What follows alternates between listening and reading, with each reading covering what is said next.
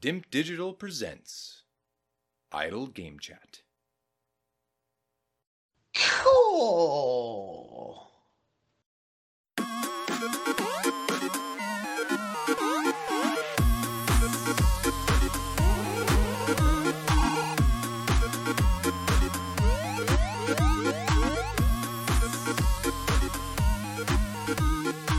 Hello, Apps here from DIMP Digital. Welcome to Idle Game Chat. This is DIMP Digital's flagship video game podcast where we take you through the ups and the downs of the world of video games. We are here on your favourite podcast app and YouTube, absolutely free. However, if you want to support this grassroots independent endeavour and bag yourself some early access in most cases, head over to patreon.com/DIMP Digital and join the community. Hashtag hand in pocket. Just realised there, I normally do the Twitch plug as well, because you can do the Twitch Prime or subscribe there, but you don't get any early access for that, because I don't know there's a way to integrate that. It's impossible. So it is Patreon if you want that early access in most cases. And again, you'll never catch me saying you always will get that, because who knows what might happen. Anyway, joined by the resident referee, and now officially a one-time Fantasy Gaming League Grand Prix winner. It's Logan. How's it going? I feel disappointed not to have the Nearly Man tag. It's gone. Anymore. Flushed it. I think it was a good tag, and it was creating a bit of lore, I think. It's now in the bins, but still feels weird. I mean, we were texting obviously the other day about setting up next year's FGL, and I was just literally like, I don't know what I'm doing. Game? I was getting all sorts of confused because it's not a position I've ever had to concern myself with before. No, a lot of it is out of your hands because, as I said to you, 6 of the 10 games you will have no direct control over. You're relying on those whoever you pick to put forward what they put forward. You know, I guess you do have control because you know Hall's going to predominantly focus on Nintendo, and you know Adcock's predominantly an indie guy and like stuff like that. So you kind of know what you're getting with these people, but then there is the Adkins of the world that go around chucking Sonic out there, and you go, right, what we do? Yeah, it's not an easy task, but we will be getting all that organised, ready for next year. Don't you worry. This is the last sort of what I'd say proper or normal episode of the year, so we're going to be off after this episode. There's no podcast next week, depending on when you listen to it, if it's in early access or if it's on the Monday the 19th. You won't get anything on the 26th, and then also on the free feed you won't get anything on the 2nd of January, but we should have something for you the following week. So if you're on free feeds, look out for the 9th. That's when we'll be back. And then obviously if you're in the early access pool, normally Saturday's the day, 7th is when we'll kind of be back then. It'll probably be, unless something happens in the first week, which it might do, looking to do like a little preview of the year. Logan may well be on holiday, so it might be an Adkins sort of return for him, and also just to rub some salt in the wound that he got so close to getting the Grand Prix and couldn't make it happen. So that's the sort of housekeeping there. The quiz has been done, so exposing the business there, but we've done the quiz, it's been recorded, and that'll be going up as a bonus episode at some point in the next week or so. I haven't ironed out details of when that's going to happen. But just check your feeds. If you just subscribe, I don't know who these fleeting people are that rock up for one episode and go, oh, maybe I'll check in next week. Just subscribe to it, and then it'll tell you. So there's a new episode there. Just go and listen to it, or put it on mute, or whatever you guys do. I don't know, but that's the kind of lay of the land. This is the year in review episode. This has now become a tradition. Yep. Actually, last year I remember it was actually one of the first times I cycled you in. That pisshead just went AWOL, and I was like, Logan, look, I know it's short notice, but I just want to do a year-in episode, come along for the ride, and that's sort of what sparked a more of a hands-on role for you. Despite that, I'm going to start with probably our second favourite thing in the world. It's the European sales chart.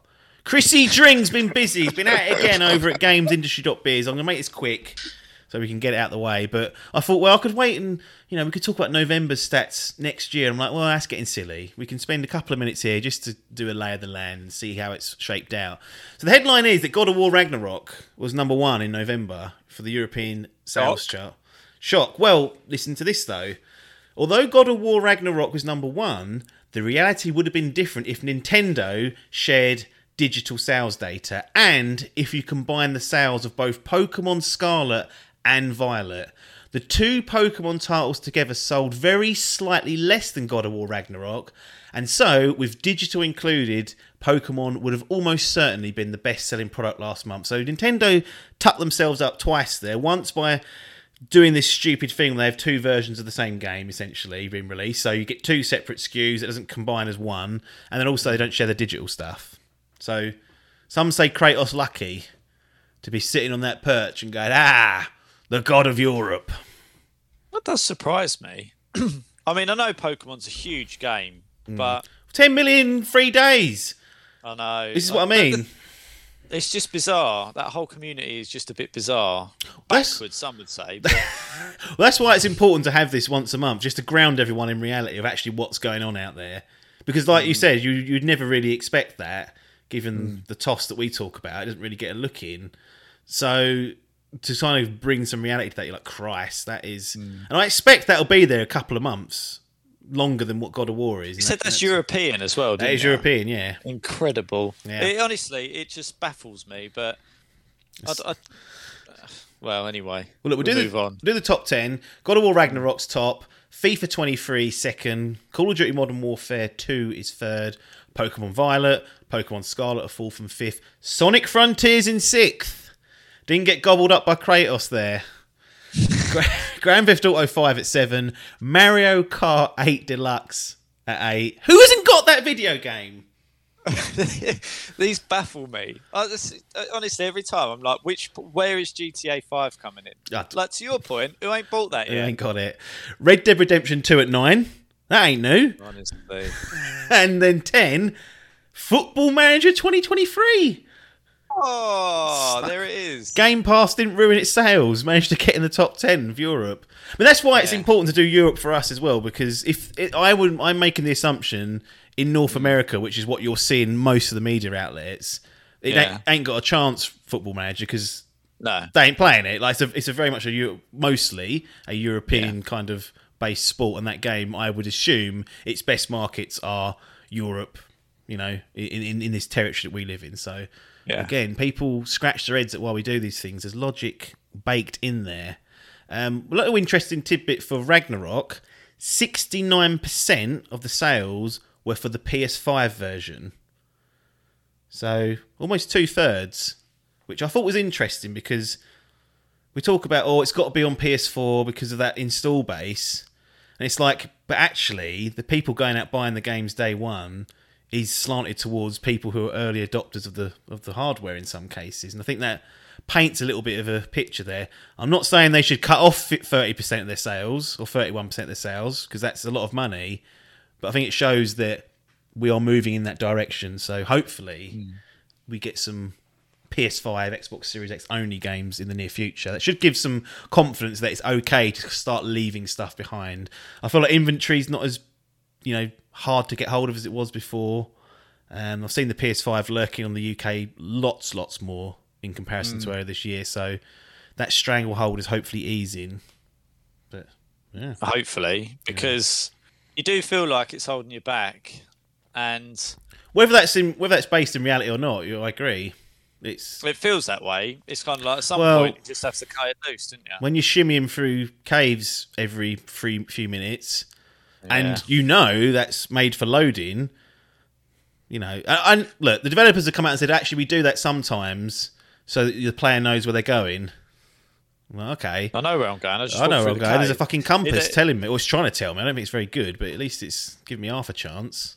And I don't know whether it's true or not, but I feel like God of War Ragnarok does it more than the original. I feel like it does. I felt that as well. Yeah, and it becomes a little bit.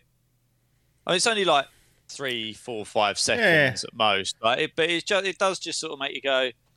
Sometimes, why can't I just walk in here? Sometimes I've noticed on the first run through on a story mission, it's clearly there for a narrative purpose. Yeah. Gives them 5 seconds to do a little bit of exposition. But the stuff where you're in the boat and he like fucking lays down in it like it's a fucking toboggan goes on. Yeah. And then what annoys me about that animation is he sort of lines it up and then gives it the most powder puff little push with the oar, and it starts off slowly and speeds up as it goes through, like it's got some sort of current sucking it through. Anyways, we talked about it last week. Me and Ekins gave it a platinum, and now we're taking a big old crap on it. In any case, I thought that was interesting that, you know, one of the big titles of the year, particularly from a first party perspective and only on one platform, 70% of those sales are coming for the newer version. So hopefully that gives them some confidence to leave it behind, for lack of a better term. Year in review.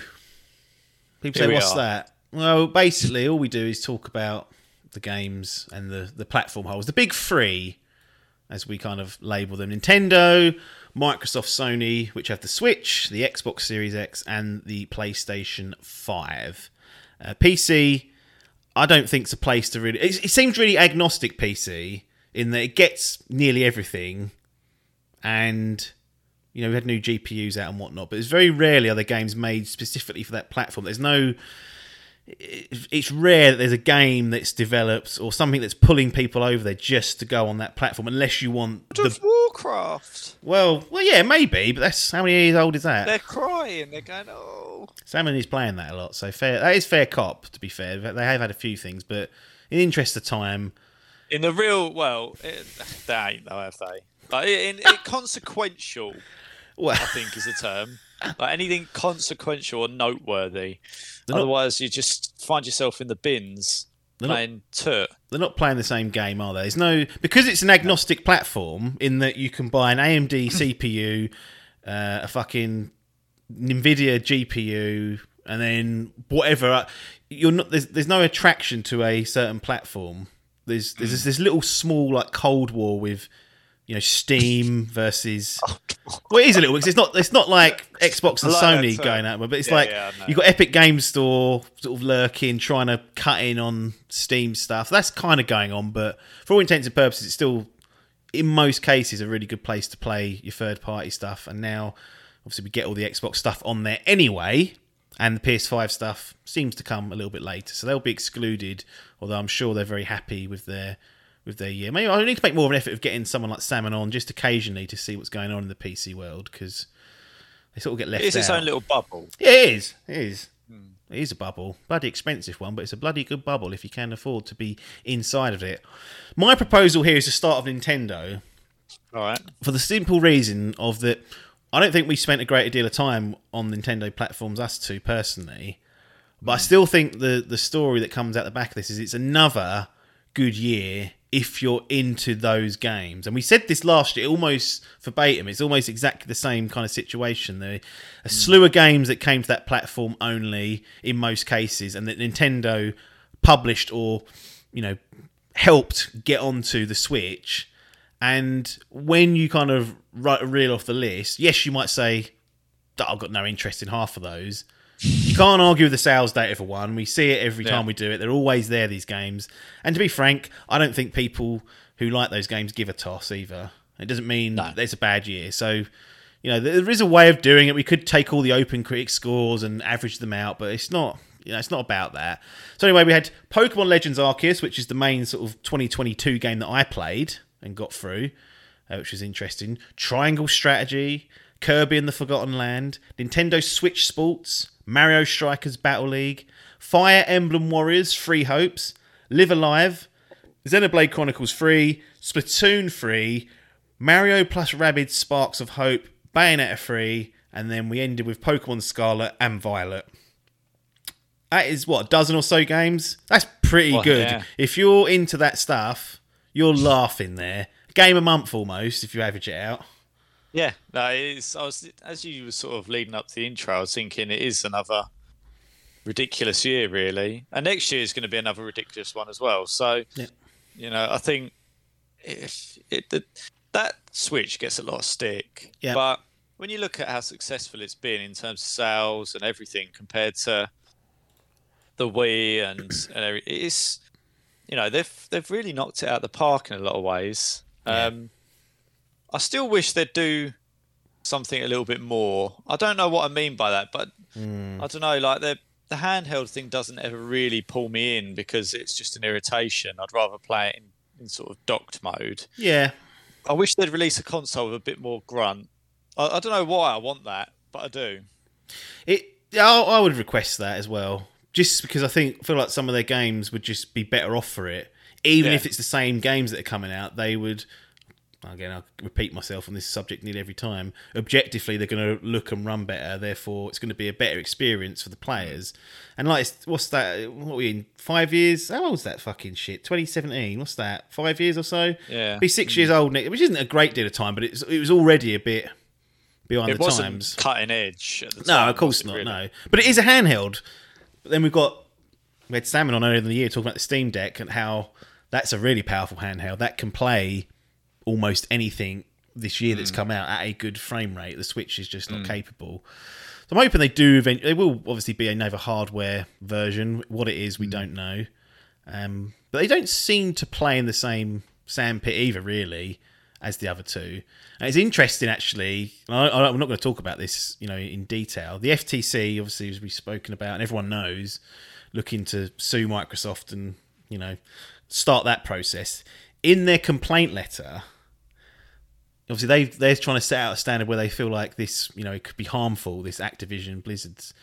They set the market as high performance consoles and they exclude Nintendo, saying basically the player base play different types of games. They don't play mature games. They don't play this game, that game, and that actually those people are drawn to a completely different market, and therefore, in our argument, we're going to exclude them from this discussion. We want to, because actually, if you show that Nintendo can compete without having Call of Duty, it kind of undoes a lot of what they're asking about.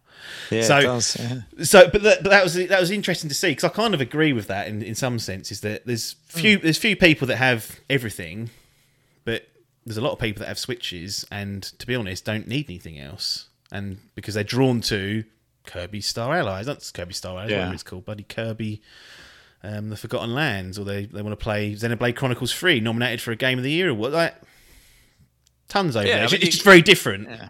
Yeah, it is, yeah. And, 95% of it or more doesn't particularly appeal to me.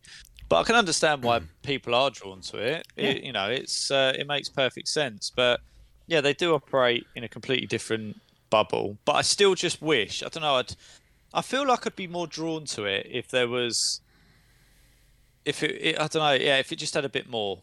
I kind of feel like I know I'm stepping down a grade if I play anything on that. Not that it even matters. I just think subconsciously I'm like, well, I've got, 600 quid's, not 600, like 1,200 quid's worth of console up here. Why would I be lowering myself to scrapping around on that? Got Pokemon games. I know, but we've been through that. It's old ground. But, yeah, back to what we said in terms of actual, if that's what you're about, that's and good a lot output. of people are, that's good output. Yeah. Now, I will say, it would be hypocritical not to just say that Pokemon Legends Arceus, which I played, and obviously with Pokemon Scarlet and Violet, they've shipped, in my opinion, 2 subpar games in terms of technical performance, and they need to keep an eye on that. They don't need to, because they'll probably still sell loads, but I want them to keep an eye on that, and I think people should start to hold their feet to the fire for that. You don't want this trend setting in when we get a Pokemon game of the year and it's half cooked in some way. Two Pokemon games. You don't need that. Someone needs to sit down and go, what are we doing? And Alan goes, you're printing money for me. And I go, no, Alan, we don't even know that. But let's just think about the art of this, the creative juices that are going into this. Like, let's do this properly. And it's always that battle between, creativity and business that comes to a head. And I just want to call that out, like I have done all this year. I think it's fair to criticise particularly Pokemon this year in the, yes, commercial gangbusters, but we want good games to play at the end of the day, and we can't keep making this excuse of, it's good for business, so we understand why they do it. It's like, no, fucking pack your bags and sort yourselves out. Come back when this game's at a level where it's acceptable. And, the thing is, though, it requires people to, as you said, like, literally not, if it comes out like that, like, they've got to take a hit in their pocket, and they ain't going to do that. They're not. Well, they're not. It's like, well, why Where's the There's no where's the incentive. consumer pressure? Yeah, there's no incentive. Yeah. But maybe this podcast, maybe they'll listen to this and go, "Oh, better change it." You're bang to rights, but it's just in the world of reality. Like they'll always go, people accepted it before, they'll accept it again. Yeah, I agree. Anyway, Nintendo, I think overall good year. Yeah. Few blips on a technical front, but again, the output. What'd you give them? An A? Is that how you grade? Is that how we grade things these days? I don't know. I was just going to chuck stuff out American, there. Like isn't if you had to give. Well, them I played 1 a out of the grade- 12 games or so. I mean, how do you give that an E in theory, couldn't you? And so that's not good enough. But that'd be just me. But just on the face of it. I don't know. Put him on the pressure. He don't like it. B He's minus, C. Not familiar C, with the grading system. No, I don't like this. This is American. C plus. Okay, because that Arceus should have been better than it should have been, and so should Scarlet and Violet. The rest of it, But good. 12 good games. Wow. They get a C plus. Don't I'm challenging him. can challenge me all you want. I'm telling you. When you bookend the start of the year with Half-Baked Toot and end it with Half-Baked Toot, that's what I'm going to remember. The introduction and the conclusion to this essay. I'm like, what's gone on there? Bad taste in your mouth. Anyway. Yeah, that's fine. I thought I'd just put you on the spot and just see what you can chuck out there. I think Put C under plus a bit of right. pressure. That's still good. It's a pass. It's a pass, exactly. PlayStation. Yeah. A couple of things to talk about. Obviously the games, which we'll get Yeah. to, but they also launched their expansion into PlayStation Plus, which They gave did. us Essential tier, which is PlayStation Plus as we used to know it, Extra tier, and then the Premium tier. I want to take a moment to speak about these because it's an interesting development. No first-party stuff going on their day one, although it does have a back catalogue of first-party stuff on there. In truth, I've played one game this year, I think, on PlayStation Plus, which was Stray. Really enjoyed it. Yeah. One video game. Now, I must admit, if I had unlimited time and wasn't scared of getting stuck and not being able to finish them, I would have played Demon Souls and Returnal also, which is on there. They're games I do want to play. I need to know there's nothing coming for 2 months that I desperately want to play. Clear runway. Clear runway, yeah. But in general, I think it's been perhaps a necessary move to just show that they are competing. But I think from my perspective, I've not used it as much as perhaps you'd expect for that money. But I always come back to this argument of most people, if you go for that extra tier, which is the middle one, unless you want the latest and greatest, you're going to save a bundle of money because there's just a shitload of games on there. There is tons and tons of options of games that are a year old, 18 months, 2 years, 40. Like, it offers that same kind of level. It's just that the new stuff isn't really firing all cylinders. The premium tier is a disgrace. I don't know what they're doing, this classics catalogue and all that.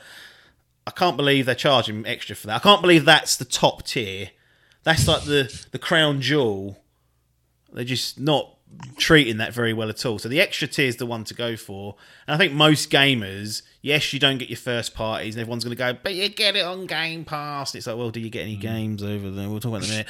It's like it's irrelevant to most people because you will still save a shitload of money. But you've not been tempted by the dark arts of the PlayStation Plus extra premium or essential. Have you got the standard? I just got whatever. Yeah, the so internet essential to play online. Yeah. Do you even claim the games or not? Yeah. Oh, you do. Yeah. You claim that. Okay, fair Yeah. enough. So I claim the games, but yeah, I think to what you said, it's kind of I'm very picky. But I mean, the thing is, you have Sony for the first party games, like and I won't always want to play all of those, and I very rarely do. Like they do a lot of survival horror stuff, and they don't often really tickle me. But I like to have it because there are 1 or 2 games a year that come out that I really do want to play, so I'll have it for that. Yeah. Talk about a luxury. Yeah. But they just don't.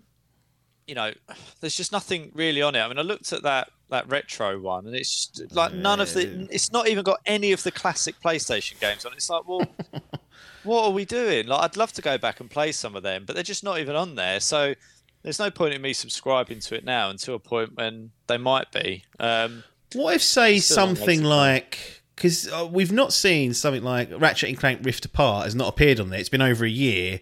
most people were speculating and me too, like, about the year mark, it seems to be where stuff's dropping on. Would something like that be, if that came on there, would you be tempted to go, well, I'll sign up for a month? I don't even know, this is the thing, I don't even know if it lets you do that. I think it'll ask you to do the rest of your term of your essentials, so that's something to consider. But would something like that, a game that's come out, a couple of years ago, but perhaps you thought, I don't want to pay 70 quid for it, and then you just sort of forgot about it, would that be enough to tempt you back in?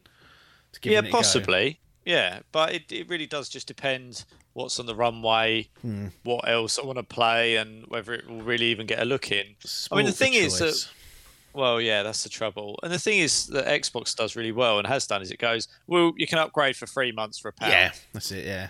And you go, well, all right then. I'll have to. And then I'll have to. So I think if PlayStation start considering doing some of that, I'd definitely be sniffing around it. But yeah, it's kind of pointless for me at the minute, I think is the way I'd describe it. And they just haven't got enough on there that would make you go, yep.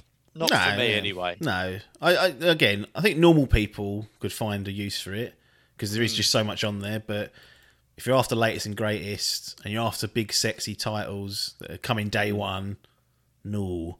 And no indie, really. No, right. We had to be honest, when Stray launched, I was like, okay, this is a really interesting strategy to like pick something that's clearly not as expensive as putting God of War on their day one because the amount of sales you lose. And I thought, they're gonna try with this, but I've yet to see really anything since then arrive on day one. So they kind of. And then you've got Pentiment appearing and all these sort of different things. I mean, I've played so many different indie games on Xbox Game Pass. Unpacking. Oh god, yeah, I forgot about that. But at least it gives you the chance to play it, almost free. I mean, it's not free, but it is as good as. Yeah. And I think that's what I feel PlayStation lacks a bit. I mean, I regularly check Game Pass to go, right, what's been added, what's coming off, what's on here at the minute, and I just don't feel like PlayStation would do the same thing. But is that because you just don't check it? Because you just assume that there's nothing on there for you? Well, at the moment, I know there isn't, but I would check it. Have you looked through that list? There's 300 games. Must be one.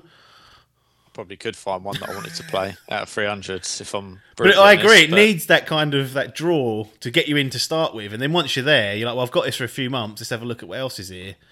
Yeah, it just isn't really doing that at the minute, but it might do. Again, it's super early days. Xbox Game Pass wasn't what it is now in the super early days, so it's difficult. You shouldn't really. You do compare the two, but to a certain extent, you shouldn't because it takes a bit of time to build up a portfolio, a catalogue of games, and get proper engagement and stuff. It takes a little bit of time. So the counter to that would be that Microsoft have kind of Xbox have set the market, and that's what you're aiming for. So you should come all guns a blazing. But I can go either way on that. I'm like, in a world where Game Pass exists, you can't ignore the fact that that's there, dominating from optical and even from a subscriber base. But on the other hand, in a world of reality, you're kind of like, how could they even do that if they're not willing to do this first party business? Which I can sort of understand why they wouldn't. I mean, there's very, I mean, even going back over the years, there's very few really, really good first party Xbox games that you would like. I've bought this to play like things like God of War, and really, I bought my PS4 to play Uncharted. Yeah, like there's very so on get an Xbox to play. And I'm not sticking the boot in, but I think that's the reason why Sony would probably be reluctant to do that, because they are so good and they're worth getting a console for. If you then start giving it away for nothing, you go, where are you making money? Yeah, it's a conundrum for everyone involved, and we'll see how it all plays out. In terms of the games, what do we have here? Got two re-releases. Okay, so we've got a remake of The Last of Us Part 1, and then we've got the Uncharted Legacy of Thieves collection, which is Uncharted 4 and Lost Legacy, made for, or remastered, I should say, spruced up for PS5. Then we've got the MLB The Show, which is actually available on all platforms now, including Switch. So that's one of the rare ones that comes out of Sony's first-party issues that goes everywhere. Horizon Forbidden West, Gran Turismo 7, and then ended the year with God of War Ragnarok. Now, from my perspective, I like the fact that The Last of Us Part 1 exists. I haven't played it. because it was, I didn't satisfy me enough to say 70 UK pounds. Yes, please, Jim. Uncharted Legacy of Thieves collection. Oh, I want to play Uncharted 4 again. Of course I do. But again, where's the runway? By the time the runway exists, that'll be in that extra tier, hopefully. So it's kind of like already like those two are like probably won't even think about until they land in that extra tier. MLB The Show is MLB The Show. Very financially successful. People that love baseball, that's the game to play. The equivalent of FIFA almost in that sense. Not quite as successful, but if that's your sport, you're going to be enjoying that game. Gran Turismo 7, sort of race sim arcade dropped out. Very well-established franchise.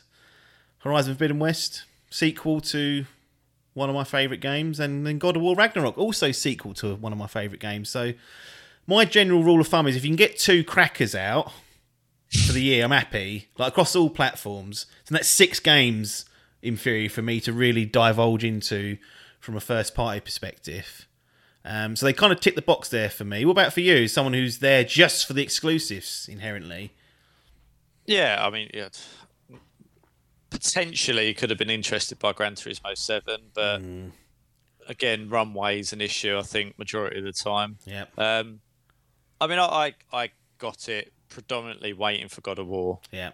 And it delivered, so done. That's what it's there for. If I get one game a year out of this, I'm happy. Yeah.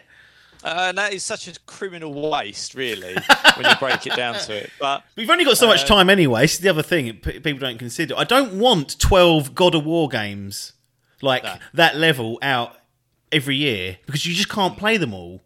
I don't mind having a bit of a lull or like something that's a bit of a step down or whatever it might be. And again, it's not realistic to expect that either. Like it's just that's not a reality we ever live in. It should be 30 games coming out that are all 90 plus. It's like, are you mad? Yeah. No, I think they've had a pretty good year. If you've only got that console, there's plenty of play. That's for sure. But yeah, I look for 1, maybe 2 first party games a year if it's kind of in my area of interest. But other than that, I'm happy that I got God of War. Okay, excellent. Yeah, I think it's good. Yeah, I mean, God of War Ragnarok. You heard hopefully the Spotlight review kind of last week. Probably the best game I've played since the consoles have launched. I think that's clearly where I'm standing on this. So to have that come out is always going to just supersede almost everything else for the year. Yeah. So hats off. Under extreme pressure as well to deliver based on how good the first one was. And as I said last week, in my eyes, gets in or around that mark. Although, as I also said, if we're sitting here in 5 years and that's still number 1, what have we been doing? Yeah. No, it's a fair point. What have people been up to? Anyway, the big one. We save Phil to last, friend of the show. Give him a chance to have a few shots of whiskey before he gets to this stage. Yeah. Let's start with Game Pass. Okay. And obviously the first party stuff we'll come on to. That is part of the Game Pass appeal for me. However, when I look back on what I played this year, I think, I haven't done the maths yet and the year's not over, I think I've played more games on Xbox than PlayStation, played more individual titles. I've just spent more time on the PlayStation platform because the games have kept me kind of more engaged. But in terms of my spread of playability, I've spent a lot of different titles I've managed to get through. In Game Pass, once again, in my eyes, excluding perhaps the first party side of things, is delivered. It's met the requirements, I should say. I'm not saying it's fucking blown my bollocks off and I've been wow, but it's been good enough where I didn't think about I need to get rid of this. And that's kind of. I wonder whether Xbox for me is kind of. I don't know. I liken them to having 2 cars, right? And I see the PlayStation as the Ferrari. What's that Nintendo? You know what I mean? Well, that's just locked away. Is it a motorbike? Is that how we're going to do it? We're going to say, look, it's for people who want to go on that. They want to go on that motorbike with the PC. You get lunatics that prefer it, so it's just it's a valid point to make. But I see it as a Ferrari, where you wheel it out for the special occasion. Do you know what I mean? Like those cracking Sony first parties, it gets wheeled out for them. Like the Xbox is like the equivalent of like, for me, like the Ford Fiesta or like a Golf or something. It's like your everyday driver, and you want it to do everything really well, but it won't be the fastest. It won't necessarily be the most comfortable. It does everything that you want it to like a 7 out of 10. Yeah. And I feel like that's where the Xbox is. It's kind of like my daily driver. It's where I play third-party stuff. It's where I play cross-platform stuff. And increasingly now, you don't have to do that. Like, there's things like Discord becoming more readily available and more cross-play and things. It doesn't get those really cheaters matter. in all lobbies causing problems. Indeed. But yeah, I think that's where Xbox have landed up. So, and I think that's pretty much what Game Pass delivers. Yeah. It's there. It gives you a lot of these great little titles that you might not otherwise buy or play, and it gives you the great value for money. But that's how I kind of see them. It's like Xbox daily driver, PlayStation for the special events. Wow. Yeah, I think it's been a good year, definitely. But we have to talk about the game output. I know people want us to dwell on Game Pass and tell them how great it is, and I'm like, it is. But Game Pass is a vehicle to access games. Yeah, those games were there. They've been there. They were coming. They were going to be there. Don't worry about it. Like they were happening. You could have gone out and bought them, like especially the indie titles. Some of them are £15 a pop, and you wouldn't bat an eyelid normally doing that. So what I'm saying is, it's not enriching the portfolio of games that we're going to actually get. It's not enriching the new stuff in most cases. There's probably a couple of examples, but we're never going to know exactly whether the Game Pass deal saved production or saved development. I'm not convinced that always happens. So I always come back to the point of, yes, it's a fantastic vehicle to get access to games all the way, and in terms of value, the only thing that beats it in terms of value of access to games is the Epic Game Store, because you don't have to pay nothing for that, and they give you a game away every couple of weeks. It's like, that's just that's again, it doesn't even seem like that's realistic, and the quality of the games aren't up to snuff usually. But you can't complain because that is actually free. So we've got this vehicle here, which is fine, but it's not adding to the mix, and you get all this money coming in, and I'll say, what are you giving back to me? What are you putting out into the world? Like actually shipping a product out there. And this is what Phil cooked up for us in terms of published titles. I've got the dates here as well, just to help. July. And you go, sorry, you must have missed a bit. No, July, that's where we start. Okay? As Dusk Falls. Yeah. I played it. Up my alley. But it's As Dusk Falls. It's a narrative it's a narrative game that is not going to be for most gamers.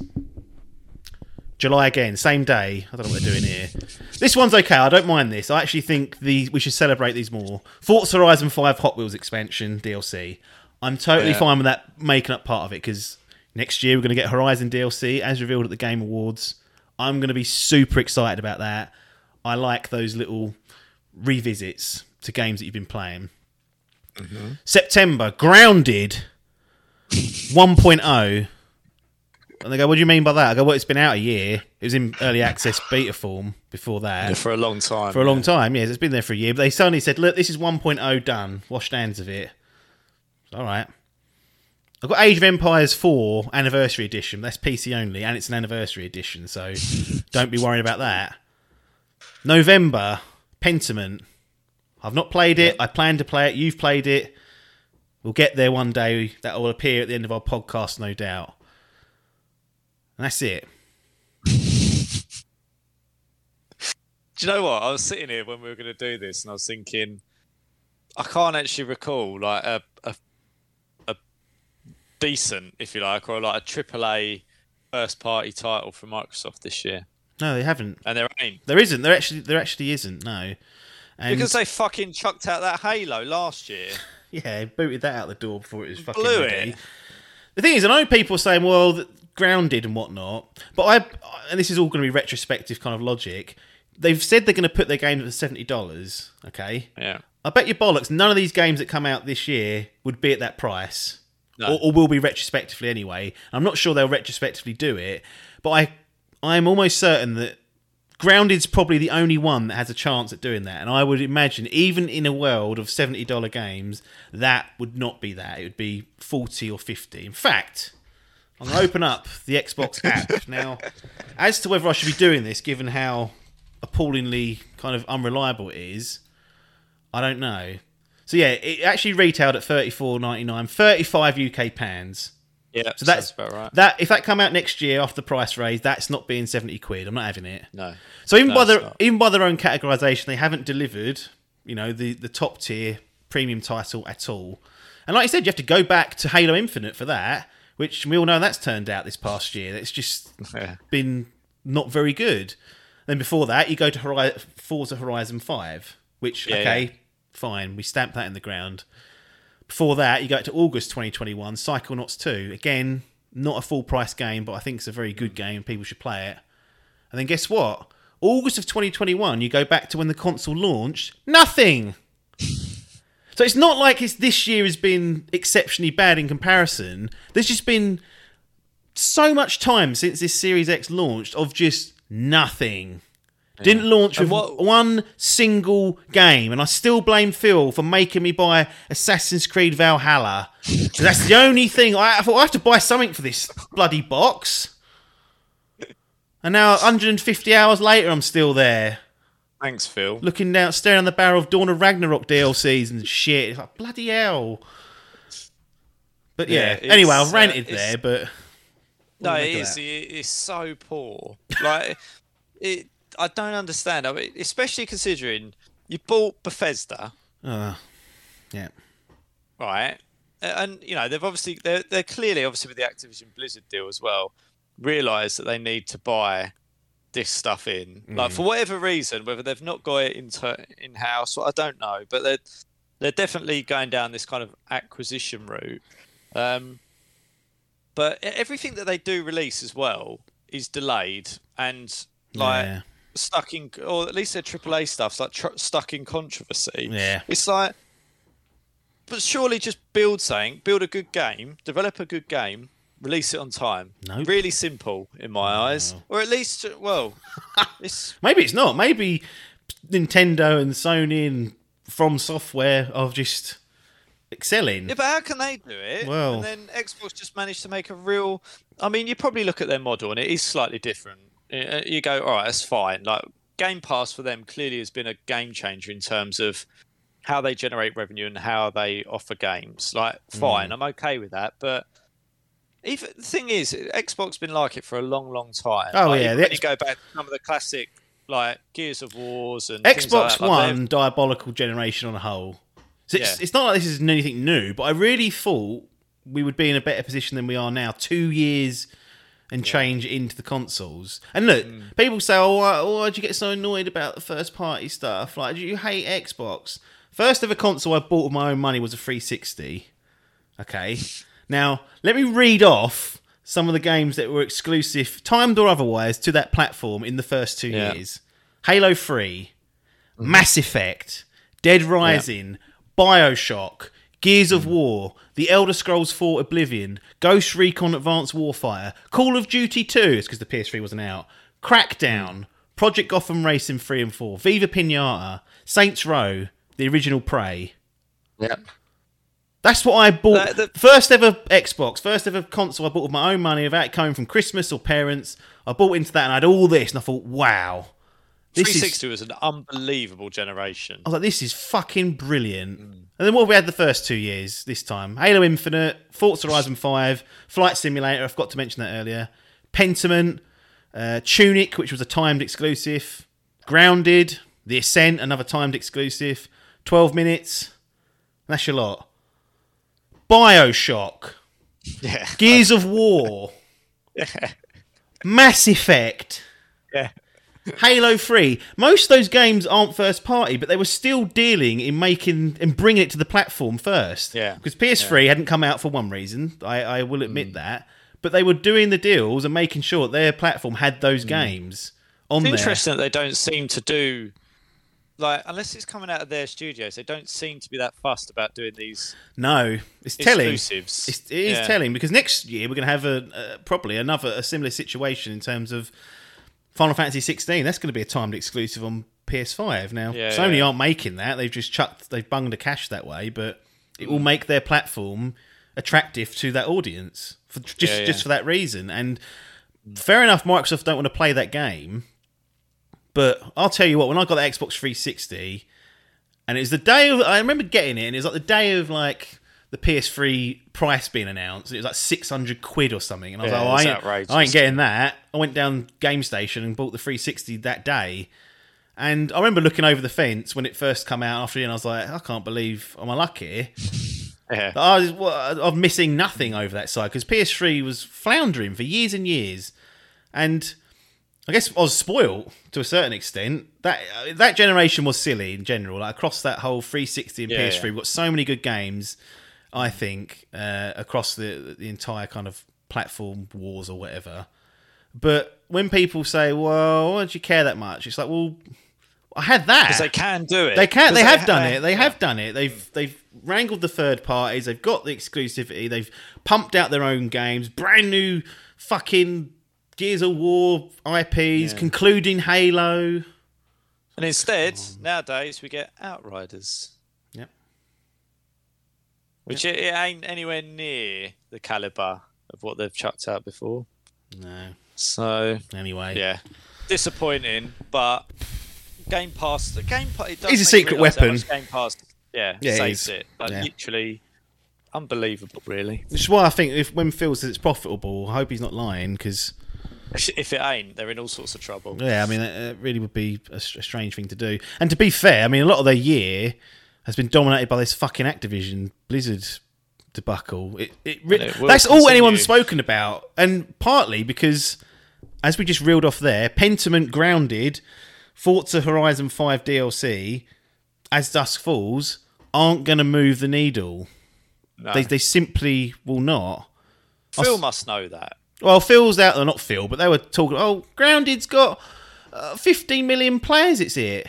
I was like, well, that's sort of impressive, isn't it? 15 million players, that's quite a lot. That's more than God of War sales. All right? And then I looked, didn't I? Dug a bit deeper. Right, what are the most played games on Xbox? They do a little chart. It's 50 games here. Grounded must be in there if it's that popular. Nope. And you go, apps, they must be just like the creme de la creme, those 50 titles. And I was like, you probably are. What's this? Sea of Thieves.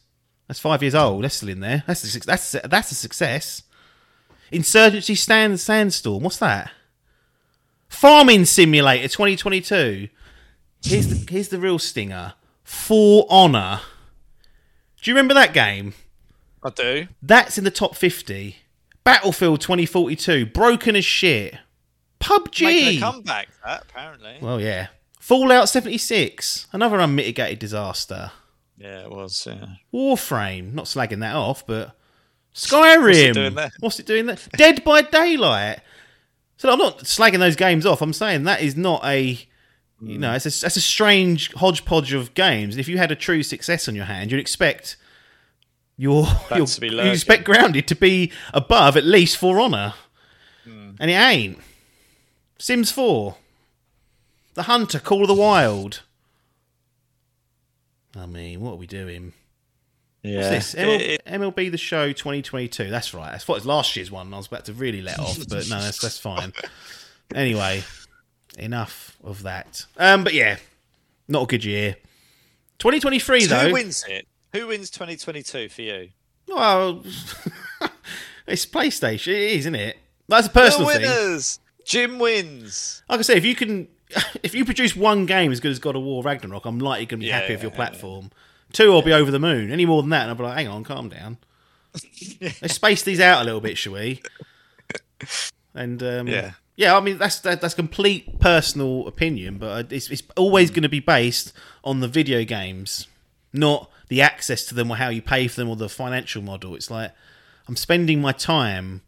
Which I get paid fucking fortunes to this podcast. My time is worth a lot more than what people think. Millions of quid potentially, obvious lie, but that's how I always view it because that's ultimately what's more precious at the stage. You can make. We said it before. You can make gaming as cheap as you want. Wait 5 years and it'll be a fiver. Yep. and then you're All free. You're free, and you'll be laughing. But Giving it away.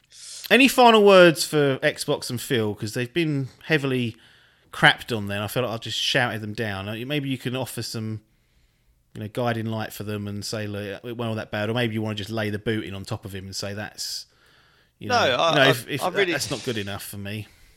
I really do think though they need to get next year right. Like I think Starfield has to be a success. Yep. Like big pressure. And anything, I think because then you start going, well, there's a bit of a barren run on here. Like of many, they go on barren runs. They crack 2 games out in a week and then go, see you in 7 months. What are you doing? I just think that I don't know. I mean, what do people buy these for? They buy them for the Halos, the Gears of Wars. Like that's what you want from an Xbox, and they haven't delivered on that stuff for a long time. And I think they need to. I really just think they need to start somehow getting something from their studios that's good. Yeah.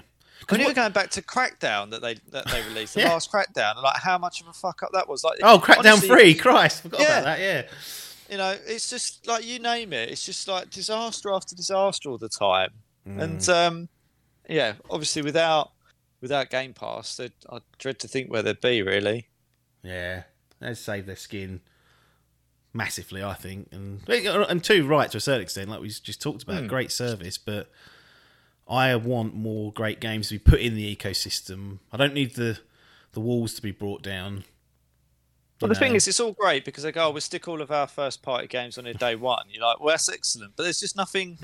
There's nothing. I mean, it's just nothing to play, and what there is to play is not that good, unfortunately, at the moment, for one reason or another. So if Starfield comes out next year, which I'm assuming it does, hope it doesn't get delayed again, and it's really good. Like, let's say it's fucking absolute quality. Just one game like that will buy, in my mind, like some sort of... Gives you another 12 months. Yeah, it buys you like time, and I'm like, okay, well, I don't need to have... I mean, I'd love it, but it's not realistic, as we said. But it kind of gives you a little bit of like money in the bank almost. One good game a year is all these have got to churn out, in my view. That's it. Like, you don't... From their first-party studios, at least. Like, they don't need to do any more than that because the third-party stuff and the cross-platform stuff keeps it ticking over. Like, they'll do their thing. But they need to be churning out at least one good, like God of War or Horizon or whatever it is. Like, they need one of them a year, I think, to keep people on side. Yeah. And let's be honest, Xbox haven't churned one out. Well, how far back do we go? Let's have a look. I mean, this is what I mean. How far back do you go? I'm not doing that for effect. I'm genuinely trying to find something. Some people might be saying Sunset Overdrive. That was the fucking first year. That's a great game. That is a great game. I don't think they've had. Honestly, I don't think they've had it. But something like Ori and the Will of the Wisps, maybe, which isn't. Again, if we're talking about these $70 games, these top tier ones, that ain't going to be priced at that. But that generally well received, as was the Blind Forest. Gears 5. Toss. Well, I didn't like that. It'll be Forza Horizon 4 what people point to. Well, yeah, and I think you can have Horizon. They can have that. It was 2018 though. And then you had Forza Horizon 5, which was obviously last year. So, and they've been really well received. But you can't just chuck out. It's like PlayStation chucking out Gran Turismo and just going, "Yep, done." Yeah. Like, I'm sorry, but not good enough. One race in Arcus, you can't have that. Like you can, and Phil said that's what we're doing. I mean, it's been just this is going back to 2014. It really has been that long where they've struggled in that sense, and I don't know whether that's because, in my opinion, Sony's games have just been so. They seem like they've had one a year at least. Like we were talking about that sort of regular, and it just ties you over. It just gives you something to hang your hat on. You think that was a really great experience. Yeah, you can have good games, like loads of good games. That's fine, but surely you need that landmark. You want a true great. Yeah, like something that's when we talk about this, you go, that's like when you talk about God of War, you go, it's done. Yeah, like it's signed, sealed, and delivered for me. Yep. Perfect. Everything else is irrelevant, and that's where it struggles. You sort of go, well, yeah, there's been some good games, but you need those 90 plus. That's what you need. You need like a 94, 95 game out of 100. Once it for the FGL League. Well, no, you do though, because that's when you after. break it down to it. That's what you're after, yeah. I don't know. Maybe, hopefully, Starfield will be that. Let's hope. And the thing is, they keep saying that talk is cheap. It's time to get on with it now. You've had 2 years where you've had a couple of. It's just called Forza Horizon great, so we don't get fucking crapped on by that lot. Let them have that. It's fine. Yeah. But outside that, it really hasn't been. It hasn't even been a consistent good. There's not been a consistent good title coming every half a year. Even it's just been a bit all over the place. Sporadic. Yeah, and you can make an edge case and shut everything we said down and say, well, Pentiment and Grounded and As Dusk Falls. And it's like, yeah, okay. But I think generally we're not being unfair here.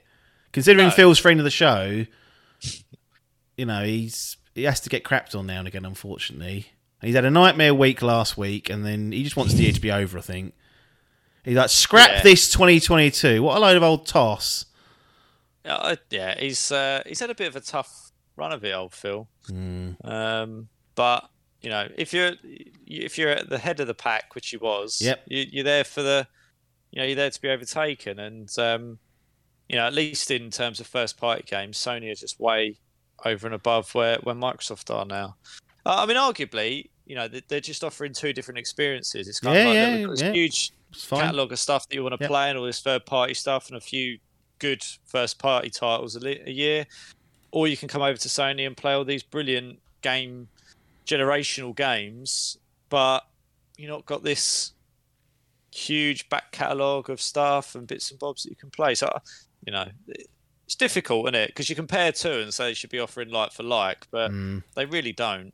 No, they don't. They are completely different ecosystems. Things like Deathloop, which wasn't on Xbox last year, was there this year. So people will point to that and say, "Well, we got that." But they don't. These two in particular don't operate in a vacuum. They absolutely are competing side by side. They offer such a similar product in terms of power, in terms of everything about them is very, very similar. They're clearly going after the same kind of market. And as we said, we've got the motorbike nut jobs on PC and fucking Nintendo doing what they're doing, but they're off doing that. Anyway, I'll be amiss to leave Xbox alone, but not speak about the best of the rest. And really, I could have done like a big, all these great third-party games in it, but really, it would be dishonourable and wouldn't give it justice not just to say Elden Ring, unbelievable success critically, unbelievable success commercially. From Software and Bandai Namco, I bet they can't even count the money that's coming. It's past 17.5 million sales. It's insane. From a studio which is making games like Dark Souls, Demon Souls, Bloodborne, which great games in their own right, but have never really broken through as not been like mainstream. Not been a mainstream success. And then now Elden Ring comes along and goes, yep, there you go, we've done that. So I'll end it on that, I think. Yeah, I think it's the right place to end it. Give Elden Ring their flowers, pay some respect to the Game of the Year, according to the Game of the Year Awards, which is the media awards for all intents and purposes. And Elden Ring really did just dominate the zeitgeist, the optics, the sales. That's just an unmitigated success. I normally say unmitigated disaster, but that really was just... Whoops, what have we done here? We've created an absolute moment, and it's great to see that come along now and again. Anyway, we're going to transition to some impressions as we do, and this will be the final segment of the year of our regular episodes. I said the quizzes come in at least in the next couple of weeks in a bonus stage. It's not a different feed, it's just going to be labelled as a bonus episode, so look out for it there. And obviously if you're on YouTube, it'll just be chucked on the channel.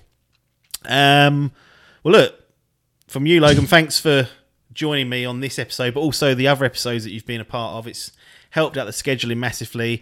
I feel like I've lent on you too much, worn you out, got a bit of grey in your beard now, so I'll try and balance the balance it a bit more next year. Give you a couple of weeks off now and again. I know you do enjoy it, but you'll get tired of this nonsense of me talking at you for an hour. But no, thanks for being so flexible and available. And obviously thanks to Adkins as well, who carried a lot of the water as well.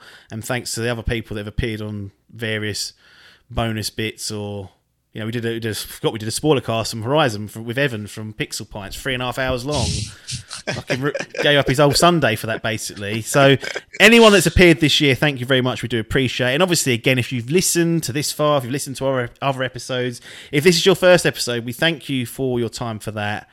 But it's time to transition. I don't know what I'm going to put in there yet. So this is one of those rare moments where I'm going to say the audience knows more than I do. But we will see you on the other side.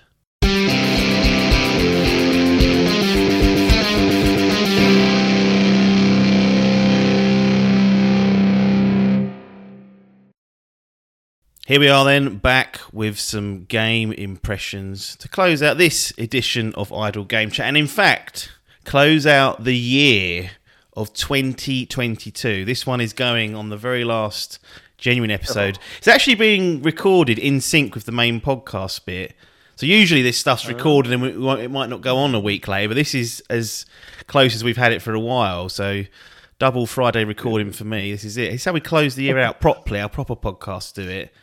And they go, well, they'll do it all seamlessly. And it's like, well, I ain't doing that. Let's not get silly about it. We've got our own little ways. Make us a success. Anyway, the Callisto Protocol is what we've wrote in the show notes, so we best do that. Do that one. Little bit of... trying to think of the best ways. Let's do a bit of cards on the table first. It's a difficult one because this is a brand new kind of franchise, brand new what do we do? team. Do we do the Dead Space or do we do Sledgehammer? Striking distance. Yes, well look, it's a survival horror-esque game. It's a sci-fi. I guess like the tone of it and like the setting, you would immediately think Dead Space, even without sort of. I mean, the guy that gets touted is Glenn Schofield, isn't it? He's the one who's everyone's saying, "Oh, he's brainchild of Dead Space and whatnot." But so let's start with that. I mean, Dead Space. It's a long time ago. What's that? 2008, 2009. I mean, bloody while ago. And we've got this remake coming in about a month or so. Gold. It's gone gold, is it? Gone gold yesterday. Oh, it was all day. So no delays on that then. With any luck. Well, we said that about Cyberpunk, and it did get delayed. Yeah, but what's your what are we doing with these survival horrors? Maybe start with Dead Space first, because that's the one that everyone seems to want to compare it to. But then generally on survival horror or horror type games. Horror. I enjoy them. I like the idea of them more than I enjoy them. Only in the sense that I've become a baby. Well, become? Well, exactly. I've consistently been a baby. Was he a baby all along? I was a baby all along. But I really like them, but they really do freak me out because of how fucking immersive it is. Yeah. Immersive it is. It really takes its toll on me. Probably it started with Silent Hill. But again, I was too scared to play that the whole way through that. Then obviously it went through to the Resident Evil, our long-standing history with that. And then, I can't think of it much else in between Resident Evil, up until probably words definitely weren't on release. But I remember working at Lloyd's and a fella lent me Dead Space. Oh. And I ended up 1 and 2. I think 1 and 2 were out. Yeah, I played it like that. And then 3 was coming out that year, I think. Yep. Yeah, so I did that. And I ended up even at the DVD, like an anime DVD, and I borrowed that as well.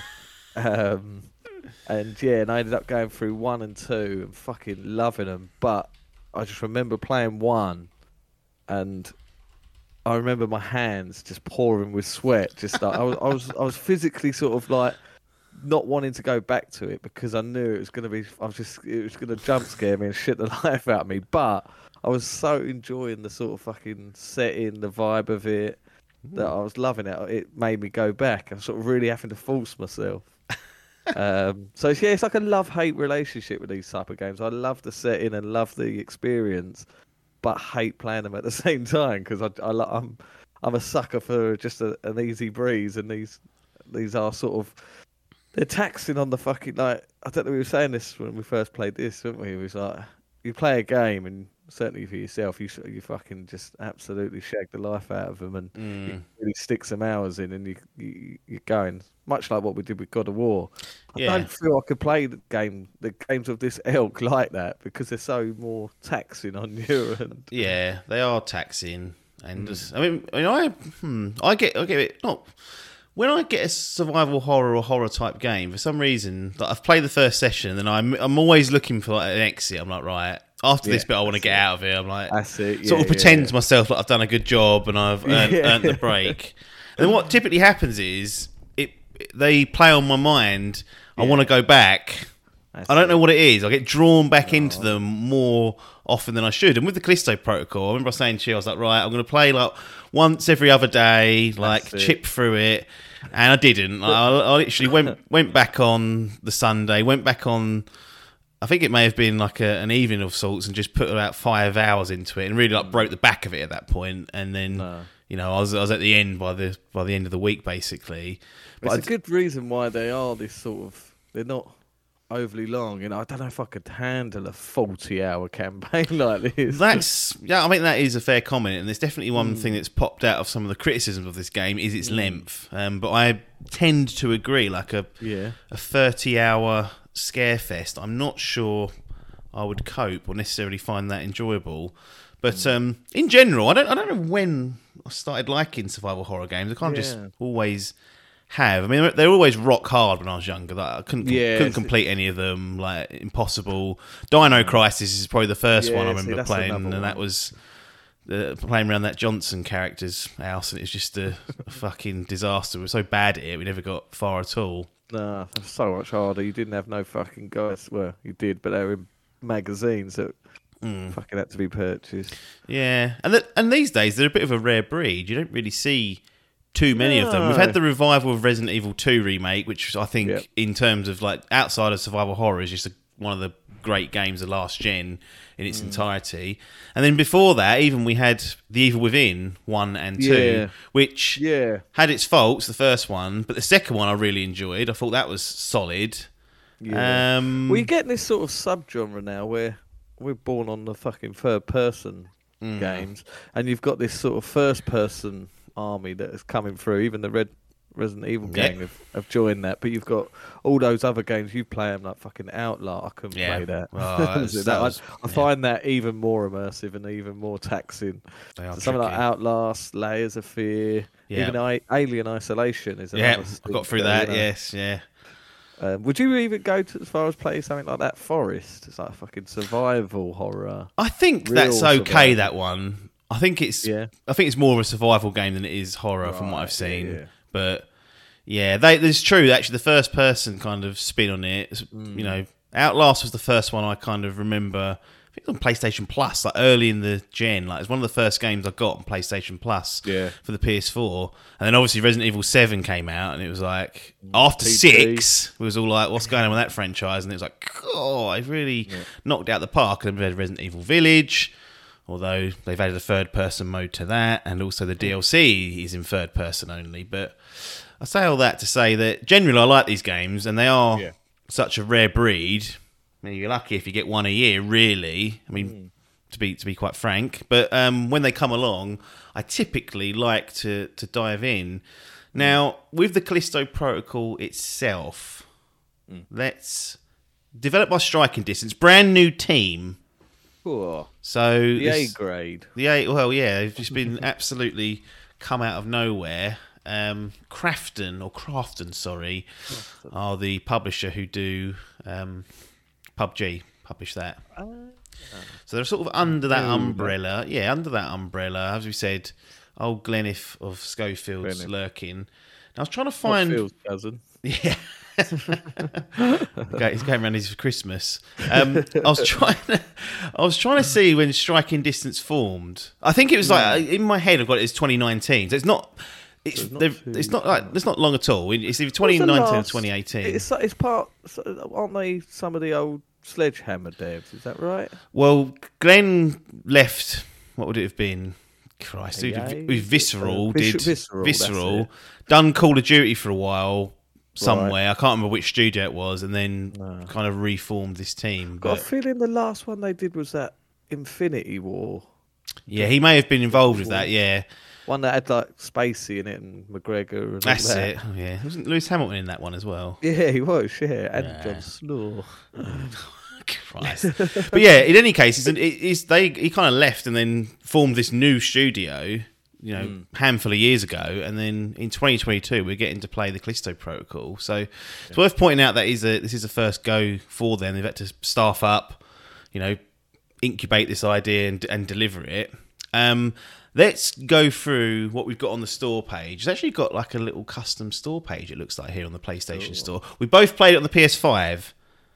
That is important to note. Now, whilst performance has improved along PC and the series consoles, wasn't a good store at launch for those. So if you're seeing reviews where they're like, the performance is garbage, it's not optimised, I would say for the most part on the PS5 it was fine. In fact, it was very good, and we'll get into that in a bit more deeper, but that's the version we played. I'm not going to sit here and say, well, I know it was bad on PC, so I'm going to criticise it. The experience I had was pretty good. In any case, PS5 store. In this narrative-driven third-person survival horror set 300 years in the future, you take the role of Jacob Lee, a victim of fate thrown into the Black Iron Prison, a maximum security penitentiary located on Jupiter's moon, Callisto. When the inmates begin to transform into monstrous creatures, the prison gets thrown into chaos. To survive, Jacob must battle his way to safety to escape Black Iron Prison while uncovering the dark and disturbing secrets buried beneath the surface of Callisto. Using a unique blend of shooting and close quarters combat, Jacob will need to adapt his tactics to combat the rapidly evolving creatures while scavenging to unlock new weapons, gear, and abilities to outrun the growing threat and escape. Outlast. They should have done that play on words. The growing threat and escape the horrors of Jupiter's dead moon. So that's the setup. Obviously, it's all marketing ploy, but what do you make of that? Close? Yeah, I think that gives it a fair description of what it is. I think they got that right, to be fair. Yeah. There is much, much more than any of these games that we've played, these survival horror. Melee combat is a big focus in this game. Yeah, and that's what kind of sets it apart in many ways, I would say. Yeah. I should mention, actually, I listened, there's a prequel podcast series they did.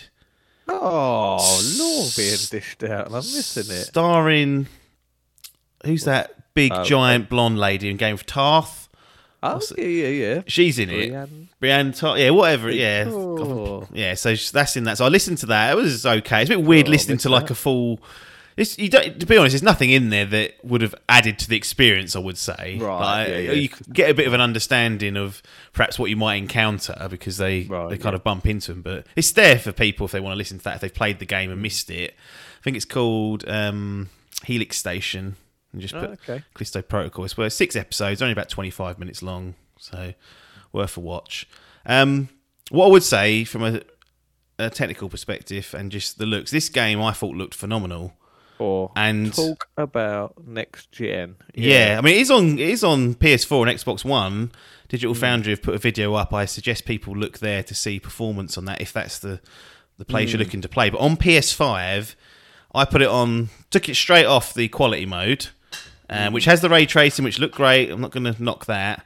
Annoying thing about that little small thing, you have to go out of the game and do it for the main menu and then change it. Most games you just go in the menu. It takes away the menu as well, doesn't it? Yeah, exactly. Yeah.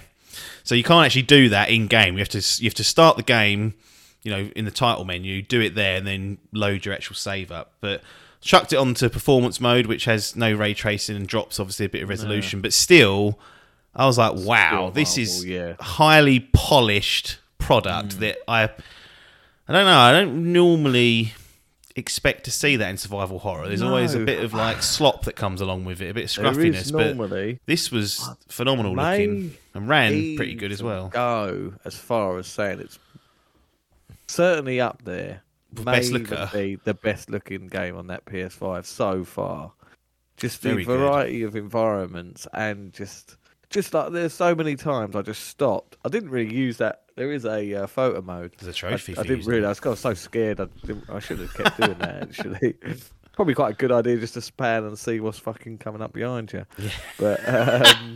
But no, just the amount of times I'll be walking down a corridor and the lighting. The lighting is fucking quality. It's one of the most atmospheric games. That is a character in itself in this game. Is just the atmosphere throughout. There's just that constant feel of dread. Yeah. Metroid need to take something. That game was phenomenal, but it didn't make me feel like this game. This game, I fucking you just have that sense of dread throughout the whole way. They've cleverly done it. Like they took this from Dead Space. Obviously, I suppose you can't take your own thing. He came up with it. He stole it. They would just have long corridors that were filled with fucking steam or smoke or fog, and then they'd have a fucking vent at the end of it, and that's all it was. It was there's no enemies, nothing. There's just a hallway and a vent, and that is enough for you to go, oh, for fuck's sake. Yeah. Crapped in trousers time.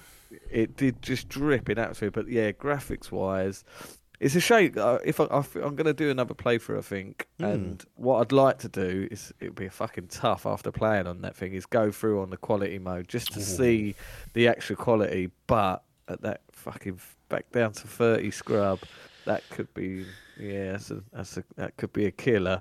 Yeah. But just because of how good it looked, like you say, we were both jaw dropped on the performance mode where you're taking that little tiny bit of a hit, but it still was incredible. Yeah.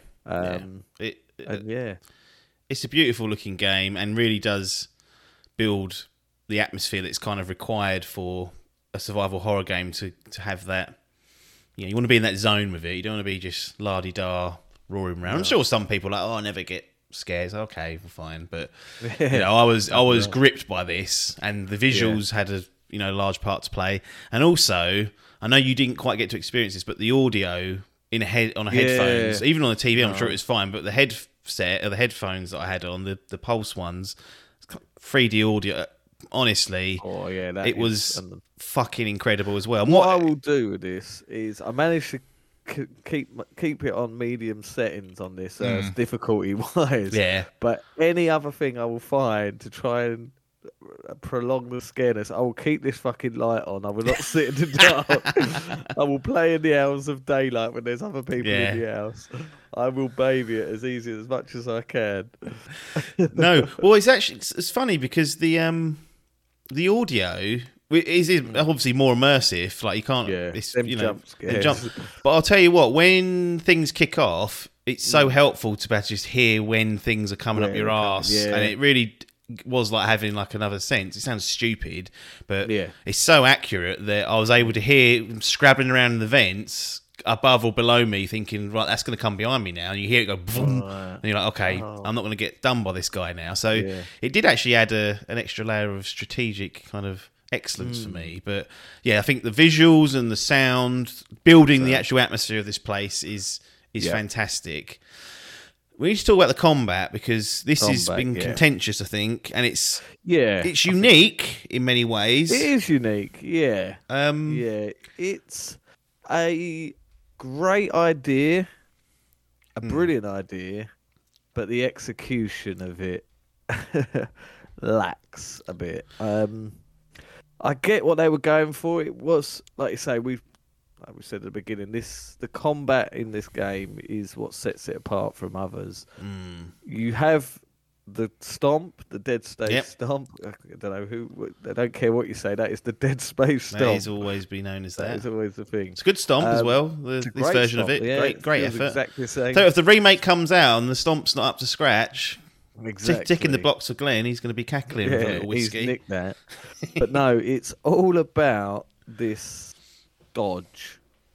And I'd even say, I go as far as say block, but to be honest, it's it's another tool in your arsenal, but not a helpful one. No, and just to I set, didn't use it, mate. No, I didn't either. Set some context of how it works. Like the block, you just simply hold back on the left stick, so the stick you move your character with, and he'll put his hands up with the baton, and it'll block the attack, but you take a little bit of damage. In that case, you can't keep doing that. So what the game instructs you to do, and kind of from the early on gives you a tutorial, is to dodge. So you can dodge melee attacks, and you can dodge combinations as well. And the way you do that is not through a button press.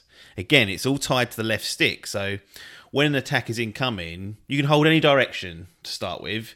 If the attack's coming from the right, you can dodge right if you really want to. The animation will work for you, but you have to be holding that left stick in a direction, left or right, before the attack gets to you. And you've got plenty of time.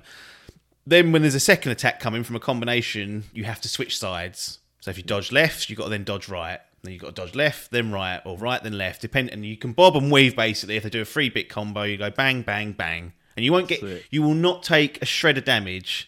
No. Doesn't matter how close it looks like it's going to get, you will be immune from damage if you can time it right. I remember our first conversation after like the first night of it. Yeah.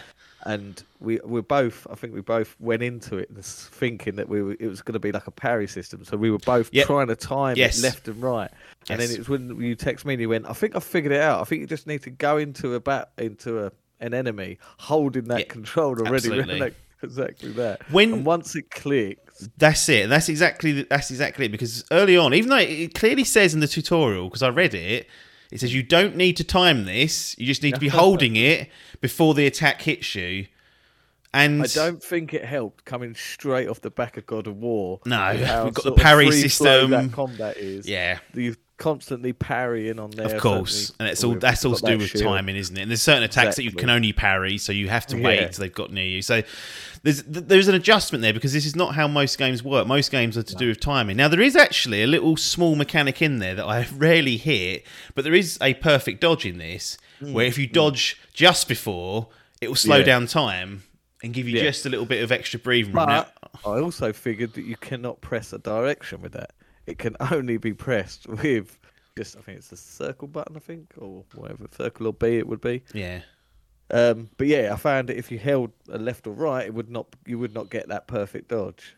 Oh. You had to. It was like a sort of it was almost like a sort of like it's basically like a boxing simulator. Yeah. You've got the dodge, the bobbing and weaving, and this is the sort of feint, the backwards feint almost. My advice is not to chase that. It's of no value when you're in trouble. Like, it's cool because it slows down. I think I did it it might have been like in one of the last zones. I was like, oh, I've never done that before. I think there's a trophy to it. Got to do 5 of them during it. I didn't get it. No, I didn't get close. I think I'd done it to get the what's it called. I didn't find it was very helpful during combat. No, yeah. So the advice is for people, just stick to the standard dodge, and you will not. You can't get hit. Now that's obviously a caveat. If there's other enemies lurking, or if there's ranged enemies, they're going to hurt you still. You can't just avoid them. But I actually quite liked once that clicked in my head, I found it really easy. Like, not the game easy, but I found the dodging really easy. I knew exactly what was expected of me. And nearly every time I got hit, I knew it was my fault. Yeah. Often I would take damage when I was trying to hit them and they were trying to hit me. Yeah. Like, I thought their combo had ended, and I would get a bit like, oh, my chance now. And you both clatter each other, and you sort of trade. So I would have liked them to maybe shake up the combinations a bit more. I was expecting, like, the further you got on, they were sort of like repetitive, because it was pretty much at the beginning that like some were throwing 2, then you get the odd one that will throw 3 combos. Yes. I thought they were really going to change it up. So 10 combos. But to me, it was. I suppose in a way, in hindsight, it was quite helpful, because you're getting further on into the game and you get more enemies. Yeah. Then, if they're chucking 4 or 5 hit combinations and you're just dodging left and right the odd time, that probably would get on your tits, to be fair. But so you mentioned that you said it was a good idea, but didn't like the execution of it. The execution, what I found is that system was fine. I found that really good, like a brilliant way of using melee combat, a great game, like I say, a game changer in terms of it's felt unique and perfect for this setting. However, when I felt when you started to include other enemies, it was fine on a one-on-one combat, but once you're in a corridor with 3 or 4 different enemies, it felt weird. You could sort of see the other enemies just waiting in line for you to finish this sort of combat. And then every now and again, you'll just get a whack from behind. Yeah. Because there's no, I think this is intentional. They didn't have it. Was the quick turn like you'd expect? Yeah. In the Resident Evil, I think in 2, the remake, and 3, you had down and circle and you quickly turned 180 degrees. It feels like you should be able to do that in this game, but I think it's that they intentionally didn't put that in for that sense of dread that you can't see what's behind you. It's a very slow melee focused game, isn't it? You're not fucking whipping around like this. No, it is at a plodding pace. Like even when Jacob's a slow old boy, he's taking his time. He's frightened. Yeah. He don't want to be. He don't want to be roaring around. Yeah, the only thing really you get, I didn't discover until later on, is you can hold like the sprint button and move backwards. And you sort of jog back. Okay. That can give you a bit of... No, it could have been useful in some certain situations. Yeah. Never thought to try it, but yeah, that gave me a little bit of breathing room. But there is no quick turn, which means when people get up your arse, you know, it's a case of doing something to get rid of them. But they do give you other tools. We've got these. You've got the stun baton to smash and caves heads in. Then we've got a standard sort of slew of guns. I think there's like 5 or 6 of them. I really like, just on a side note, how you upgraded those weapons in the 3D printer. Like, it's all puts the model up and then it goes bzz, bzz, bzz, bzz, paints it all on. Fucking expensive. Well, I say that. You've got Callisto credits, so there is a upgrading system where you can pick up credits, and it's not paid. Don't worry, this is all in-game stuff. This is like they're basically saying, "Oh, there's these little 3D printers lurking for get a pre-order bonus for something to sell, which could potentially be seen as that." But he's pay to win. To be fair, that gave me very little advantage. Yeah, when you told me how much it was, I was like, that's not gonna. Yeah, exactly. That won't get you very far. So there's a whole upgrade and building system that's lurking there. And the 3D printer is really cool when that fires off and upgrades your weapon. I really like that. No, the thing, like I said about the execution of it, I think it worked really well one-on-one. It was just that there was a few times throughout the game it just felt like I was getting frustrated by it, because of it didn't feel as flowing as I felt it should be with multiple enemies. Because I'd deal with one enemy, manage to put him down. By the time it sort of the animation turning around to the next bloke, if it was a big fucker, he's already hit me on the floor, and I've gone straight down on the floor. Wow. I felt like there was one time I went down on the floor, got back up, and just done it again and knocked me back on my feet. And I was like a stun lock. Exactly, yeah. So I'd say throughout overall, it was enjoyable, and like I say, the more you get. At first, I was really struggling with it. I was getting fucking died throughout this game. Yeah. Shit ton of times, unbelievable shit times. It's not as hot. It's completely different to like a fucking Elden Ring. It's not. Yeah, what I found was early on I died a lot. Then I went through like a middle stretch where I very rarely died, maybe once per like chapter. They're like hour and a half long. I did a good run. Then as it ramps up towards the back end, I was like, okay, it's pushing back a little bit here. I was able to sort of manage. And what I discovered really was using another mechanic we haven't talked about is this grip. Which is basically a telekinesis thing where you can suck enemies towards you and then throw them. And you can throw them into environments. So there's sometimes grinding gears that you can throw them. So you can throw them over the edge of places. You can throw them onto spiked walls, which I don't know what they're doing up in the fucking prison. Who's done fucking prison? Fucking jocking those up everywhere. But they're useful in this instance. And what I realised was that's the key really, is being able to use that to thin the numbers quickly, or at least get people away so you can deal with the enemies in a one-on-one situation and then finish them off. And throwing them at them. Not really. I didn't find that to be all that effective. It seemed like a waste of the battery. I'd rather just pick the bastard up and chuck. There was a system. I think like you had a very small inventory space in there. It's quite that again, adding to it sort of Resident Evil-esque survival scene. Do you remember you had the fucking really small inventory and you have to fucking sort of pick what you're going to have in there. There was something like if you had a battery, it was worth fuck all. I think it was worth about 10 Callisto points. Oh yeah, get rid of them because they're just filling up. But I think there was something in there that filled your battery up. But so essentially those Just kept chucking them away. Yeah, those batteries basically. If you can't keep using the grip constantly. No. It's got a battery on the back of his neck that's shown. If you've got a battery in your inventory, rather than it just crapping out on you and failing, it will automatically put the battery in and recharge you so you can keep going. So they are useful in certain scenarios where there's a lot going on. But over time, your grip will recharge if you don't use it. So you can kind of sort of sandbag it and be slower to get through. I think that's why that combat, the melee combat as a whole, saying the execution was poor, it felt passable and more varied because you had all these different options.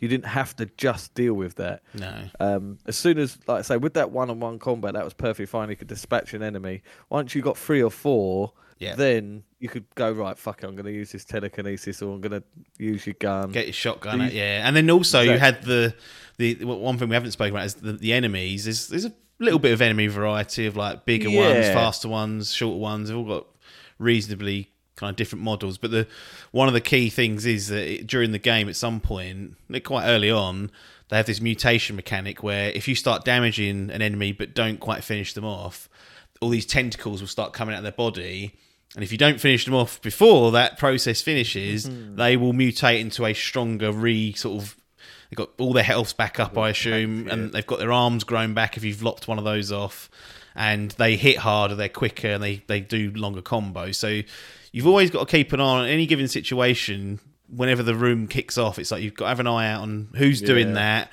who's up your arse, who's around, and it's... I'll steal this from Miller. He made a quote in his review, and I think it's down to a T. He said, as soon as I started to feel like a badass in this game, the game evolved and changed it, and it made me put me right back on my arse again. And I thought that ring true, to be fair. Every time you get that next upgrade, you're like, fucking brilliant, this is going to be awesome. I've got like extra fucking damage on me tool, I've got a better gun now. And then that happens, then the fucking enemies evolve, and you're like, fuck. They've really done the pacing throughout of the game, like just in terms of its combat and thing, was very well done. Yeah, I mean, I like the fact that you have to constantly make inventory decisions. You know, do you carry health, batteries? Do you carry the sellable items you can pick up and sell off at these 3D printers or these kiosks? And it's like, do I forego a health item to keep hold of this, which is worth 500, so I can buy an upgrade later on? And you're kind of having those dilemmas throughout the game. It is very strategic. And what I mean by that is you can't just roar around and expect to do well in the game. You're not going to do that. Like simple things like making sure all your guns are reloaded for the start of an encounter. You learn very quickly that the game has animations that it's like a bit like Monster Hunter. The game will say, like, if you're going to commit to this action, your character's committing to it. So if you need to reload, like, immediately, like I've done it a few times where I had one bullet, I'd fire it and be like, oh, fucking hell. And then you've got to sit there and fucking get all caught out. But once you kind of learn that's the boundaries it's set. I was like, right, after every encounter, reload, check my health, do all this stuff. Are not forgiving at all. There was parts where I fucked it for myself. I began in, you get this corridor where there'd be a fucking plethora of ammo, and you're like, oh shit, here comes something. And twice I remember going through the game, walking with fucking little health, and I thought, oh, it's all right. I'll find somewhere to heal up before I get into this room. And I'll go through to that room, and it'll be like a fucking boss or an area where multiple enemies come in. I'll get my ass handed to me and go, oh, that's fine. As soon as I get back into the room, I'll have full health again. No. You reload back in with that minimal health you had. And I was like, oh, fuck, I fucked myself now. Yeah, you really have got to be just, aware that at any given time you can get done over. So make sure you're prepared. And that's... I enjoyed that element of it, because I think that adds to the survival horror element. It's like at any given time I could be taken down here, and where people won't get on with this is because Callisto Protocol imposes its own rules on you, and says, look, you play it this way, and you be cautious, you be careful, you be strategic, or you're going to have a really, really tough time. And the best example I can find of that is there is an area in the game where you just kind of drop down this little innocuous sort of like hole or whatever, and when you get down there, an enemy spawns in or jumps down with you, it's just one enemy, and your immediate thought is, right, attack it, kill it, shoot it.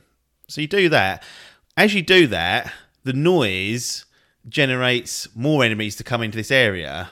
Now, these fuckers can't... Some of the enemies can't see you. They can hear you, though. But as soon as you fire your gun or you hit something, they know where you are and they can get up your arse.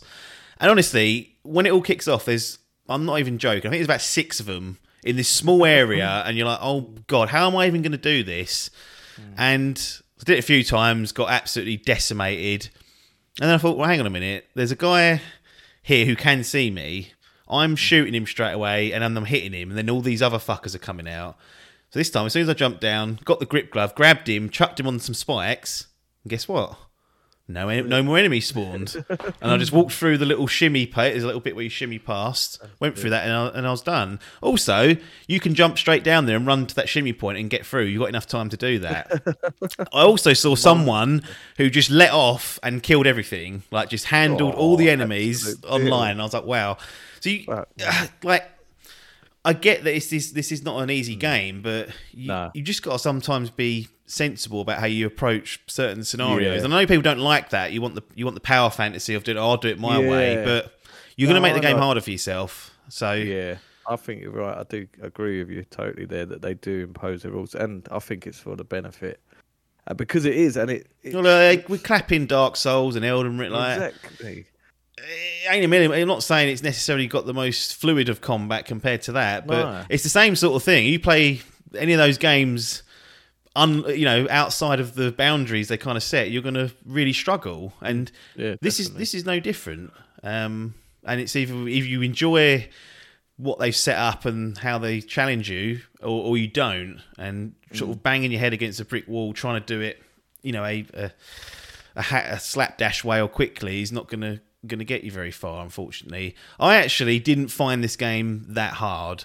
I was completely prepared for this brutally punishing, horrible experience, but I didn't find it that hard, really. Like, in comparison to some of the garbage I've played in my time.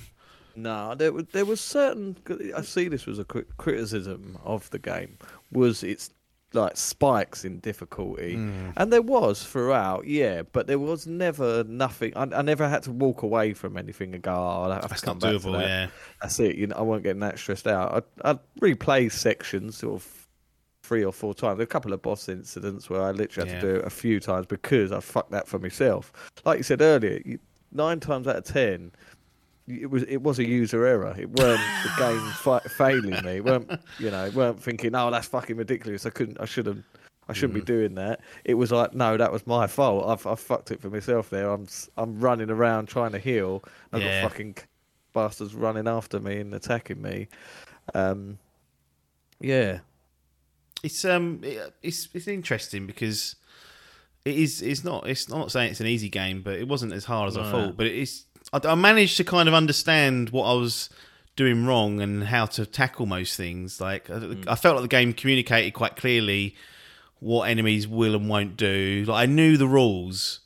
And sometimes you don't know the rules because you'll go in a room and it'll be like a wave-based set of enemies. So you don't know what enemies are coming, when they're going to come. But once you've gone through the process, if you luckily get through. I mean, I did that plenty of times. You don't die on every encounter, certainly, but if you go back to it again, you're like, okay, I've got an understanding of who's going to pop up here, and you can strategize for it. Yeah. No, it definitely didn't feel difficult as per se. It's like I say, it's more the setting is a difficulty in itself. Just knowing what you're having to deal with, knowing what's coming. The only thing I would say was a difficult and an annoyance was the need for exploration. What I felt it needed was a bit of the map was quite. There ain't a difficult. map. No, there weren't no map. There's no map. I'm thinking of Jedi Fallen Order because I've just been playing that. That map is awful. That's what I felt like it needed. Yeah, that was fucking dreadful. But again, that still had like what I'm thinking in my head is like that Resident Evil 2 clear a room section. Because this game is complete, like very, very linear. I always like to go off the beaten path because I was looking for these fucking collectibles. Yeah. And that. But there was a couple of times where I'd go, is that it? There was no direct highlight of which way to go. There's no waypoints in this game. There is no HUD, which to its credit, you know, I'm not saying it needs one, but there is no. But that did deter my fucking exploration, because I'd go through a room thinking it was like, I go, this Sideway. way. He's telling me to go that way. I'll go this way. I'd bank round or something. And then I'd go through a door and go, oh, fuck, and then it would take me into a cutscene for the next area. And I'd be like, oh, I've just lost all that bit. That was annoying. The arbitrarily, fucked it, blocks off paths. So, and to his discredit, no chapter select as of yet, as of this recording. So if you miss one collectible... Which I did, I've only missed one. Yeah. Oh, that is a chapter 3. You have to replay the whole entire game to get that collectible. Yep, that is a stinker. But it's probably something that could... They've already been told us we're getting a new game plus in Feb, was it? Yeah, February it's coming for a free download. Potentially that could be added, because that is a big criticism, but I thought I'd mention that because, that definitely did hinder the exploration sense of it. I tried to do it as much, but I was every time just like, is this the right way? Is this going to let me go through without like blocking me for coming back? Yeah, I'm mixed on that, because I enjoyed the fact that I didn't really know. I didn't just tell, because so many games just tell you where you're supposed to go and it will hold your hand and whatnot. And this is quite linear, but it does have optional explorable areas, and it felt like, I've genuinely found this from being a bit, because you don't really want to explore either, because you think there might be more enemies. No, that is true. Yeah, you think, right, that's the clear way to go. I know that's the end game. Oh, fuck, I've got to go left. Yeah, I've got to go and have a look down there. But I thought, to its credit as well, I thought it did do a good way of, a bit like Bloodborne. You sort of go round that odd thing, and you'd swing back round, and you'd end up back in the room. Yeah, exactly. And you'd unlock a door what was originally locked. There's some nice level design this if you go off the beaten path. It's not clear where the beaten path is versus the critical all the time. I don't know what they could have put in there to market, but because the thing is, I didn't want to go in the menu. Like it kind of breaks the flow. Like when you've got a map, you're always in there. Yeah, you're forever going, is this the right way? Every 5 seconds. I appreciated not having the option, because then I wasn't even tempted. But I can absolutely see where it annoyed people. I made a note here as we start to wind down. It says checkpointing needs to be better. Now I wrote that because I would hit pause, and I'd see, and it'd say 12 minutes since your last save, and I was like, oh my God. And I'd be like crapping it, basically. Walk off the edge of the map. Yeah, well, luckily it don't let you do shit like that, but that would be a hideous way. So my view was, and I still agree with this, that there's like certain areas that are like safe rooms, because there's like a 3D printer in there. Every time you walk in that room, it's your checkpoint of whatever you've done. It doesn't do that. It'll only checkpoint for linear based, or sometimes when you're exploring, once you've got to the end of an exploration sort of, and it's looped background like I've done a little Bloodborne. But I must say, I wrote that in the first like 3 hours, that note. I never once got stitched up by the checkpointing. No, that's not once. I don't know if I got lucky. I can already see scenarios where people got 12 minutes going and they get killed by an enemy because they didn't dodge right, and that being an absolute sort of end of days for them. But I must admit, I wrote it as a negative, but I never actually was on the wrong end of that. I was just nervous for those times. But I still say they should checkpoint in certain areas so you can kind of control that. You can go, right, I want to go explore, but I just want to checkpoint. And then I'll start from there. But did you get caught out by any of the checkpointing or anything like that? Only in the sense that, like I say, I fucked it for myself and went into a checkpoint low health, and then it just reverts you back to there. You can reload an older one. It's got like 10 autosaves. That's true, it did do that perfectly, to be fair.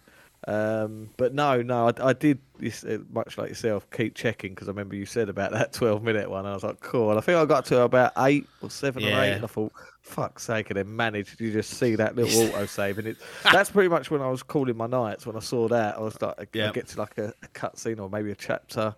I was like, right, as soon as I get another autosave, that's it, I'm out. And I get it, and I go, right, that's it, get me out. Yeah. But no, throughout, to be fair, that was good, to be fair. Yeah, the only other thing I didn't get on, or I thought was a little bit cheap, was they kind of used the same jump scare too many times. There's these little things that jump out on your face, and you have to like quick time to get them off, and they just go to that well too many times. So that same enemy doing that, and there's other little bits and pieces, but that's a really minor gripe. It was more the atmospheric, because it's not that cheap usually. That's the thing. That's it. Yeah, no, it wasn't the actual jump scares that were scaring me. it was the anticipation of one coming. Yes. And then it wouldn't come. The ones that came, I could see it. It was instantly, like, right at the beginning, there's like a fucking room, and it's got like this sheet of glass, like a window that's misted all up. And I thought, I know something's going to fucking come. Yeah. Lo and behold, it does. But to be honest, a lot of it, like you say, they do use the same. They have an enemy laying, there'll be loads of dead bodies on the floor. A few of them, there's like frozen bodies. Yeah. You go, I know one of these is going to come. And when it does... Or you fire a bullet at one of them and it doesn't, nothing comes of it. You're like, I just wasted a bullet checking that. I was like, oh. Yeah. To be honest, like you say, you do get used to it, and it does dumb it down throughout the playthrough. But yeah, I still think the atmosphere is enough to do some damage in the brain. But yeah, absolutely. Yeah. So yeah, I mean, the only other thing I mentioned, I kind of touched upon it earlier, was that I enjoyed the kind of tactile nature of it all. Like, and but I can also see how this would infuriate people. Like, if you need to switch weapons, it's a little bit clunky to do on the controls. There's no weapon wheel to slow down. It's like, you got to select from a list whilst all this stuff's going on, and then when you actually choose the weapon, old Jacob's got to fucking get it out of his fucking pocket, then bring the new one out. Sometimes he's got to put a new attachment onto a weapon. I love all that stuff. Like, fucking 300 years in the future, mate. We should be fucking we should be zipping this out. It should be lightsabers. Exactly. Well, that's set in the past, long time ago in a galaxy far, far away. But I'm saying this as a negative because it's a pain in the arse, and when you're in the heat of the battle, it's a pain. But I must say, I loved that jeopardy of having to, make sure that when I changed weapons, make sure when I swung my bat, make sure when I fired, make sure when I did anything, I was certain that I was as clear as I could be. And that's where I bring back to the Monster Hunter kind of references. It's got that slowness and weight to it, which means when you commit to something, you got to be sure, otherwise you're going to get put on your ass. And obviously you go down easy in this game, so it don't take a lot. But yeah, it's a bit of a double-edged sword, really, because I can see people hating it. I can see why people. I can see it get up on people's can. And to be fair, it did a couple of times on mine. But again, I made it worse myself. I didn't prepare on a certain boss. I was like, like you say, you've got a plethora of guns, but you can only quick switch between two. Yep. So I was sitting there fucking faffing, and then I've got to run away, pull it out, dodge. But if I would have got that if I'd have got that ready, that's the other thing as well. I'll be like reloading the gun. It'll take a swing. I'll dodge. That gun's not instantly. No, you got to finish the animation. You've got to finish the animation to get that. That's why the shotgun's useful, because you click one in at a time. So at one point when I was really under pressure, I was just clicking one in and shooting, and that's all I had time to do. Put one bullet in, fire. Put one bullet in and fire, and I couldn't get a whole clip in because I wasn't backing up. Yeah, it was just I enjoyed the scrambles that happened. Anyway, let's wrap it up. Callisto Protocol, Mr. Adkins, Gaming Gallery, the digital variety. Is it gonna make its way in? Sitting as we record this on a lowly 70 on OpenCritic. Not a good FGL score. But 7 out of 10, actually, when you think of it logically, still considered good. But I don't think it's considered good in the gaming industry, because you got to be 8s or aboves, or people say it's absolute dumpster fire. I don't subscribe to that personally, but that's kind of how it's been viewed in some circles. But for you, does it get a place in the gallery? Yeah, definitely, certainly. I mean, maybe we'll have to do a spoiler cast on it, because we've not even touched upon characters or stories. No, not really. I will say that's serviceable, that stuff. Yes, yeah. The story, just on brief, is certainly plausible. There's some good mythos. It's not breaking any things. It's well acted, well produced. Yeah, incredible motion capture. Yeah. Character models look insane. The actors are all brilliant. Was some few standout characters. Again, I say stand out. They're stand out good. There ain't going to be no models made of Jacob. I'll tell you that. You ain't getting no fucking amiibos made of him. He's passable though. He does the job. Yeah. I'm interested in the lore. I'm excited to see where it goes. But no, maybe we'll go into a spoiler cast one day or something. But this is definitely going into the gaming gallery for me, and I think I've got a score. Yeah, it's going for me as well. No problems with that. So I guess the real question is now, how are you going to display it? You can display it as a platinum, a gold, a silver, or a bronze. Yeah. People are going to come around and look at this and judge you based on what you put where. So is it platinum, gold, don't get it wrong. Bronze? I've put it where I think you're going to put it already. I like doing this. Oh dear. I don't know. I think you think I'm going to go... I've put it where I'm putting it. I think I enjoyed it enough to score it how I wanted to. Mm-hmm. Yeah, fuck it. I'm going to go gold. Oh! Do you know what? I put it in bronze. I thought you were going to go silver. No, for you, I mean. Oh, for me? Yeah, I thought you was leaning that sort of further down the scale. Wow. I mean, it just scrapes a gold. That's where I'm putting it. I'm thinking... Good. Yeah, I really enjoy it. Like, it is... I don't know. It's difficult. It's weird because the more I think about it and the more I look into it and discuss it, the more I like it and love it. Yeah. I'm starting to love the game. Like, I don't think it is a world beat. It's not one of these games that, like you say, it's not going to tickle everyone's bollards. No, it's a very specific. Specific. You've got to be interested up for this, otherwise you're going to have a horrible time. You have. But I think it done enough to get me. It's what I enjoy. I really did like it. I love the story, the setting, the gameplay, that taking me out of my comfort zone. Like you said earlier, making me play ways that they intended. I love all that. I think it's brilliant. I do feel there's room for improvement on things they've done. Yeah. I cannot wait. I hope they get a second chance to make another one. That's my big one, yeah. I really hope they do get another go at this because I think they'll do something really good in the second one. A bit like A Days Gone. I loved that game and enjoyed it, but again, had quarries and feel that a second take would have really fucking sorted that.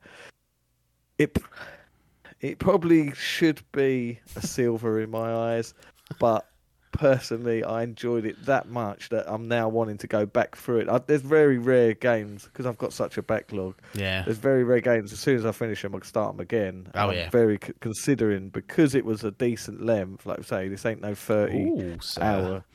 It ain't no 30-hour campaign. No. It does make me feel I could go through a second playthrough. Yes. Just to experience it again. So I am going to push the boat out. I enjoyed it that much. The whole point of the gallery is not to conform to what we think it should be. It's how much we enjoyed it, and that's the kind of philosophy behind it. Just quick, we should mention game length. I had my saved clock at 10 hours 50 minutes. Yep. On the PS5, it was 13 hours. Now I'm horrendously slow, so don't take mine to it. But that's I thought that was an okay length personally. I wasn't expecting much more or much less. It's about where I thought. But what about you on that front? Mine was, I think the last time I checked it was about 9. I'll just put a little thing in context. I've been trying to cheese it for the last. There's a glitch where you can complete the game on the hardest difficulty. By doing the last little section of it. Section. Change the difficulty to do it. So I'm trying to cheese it.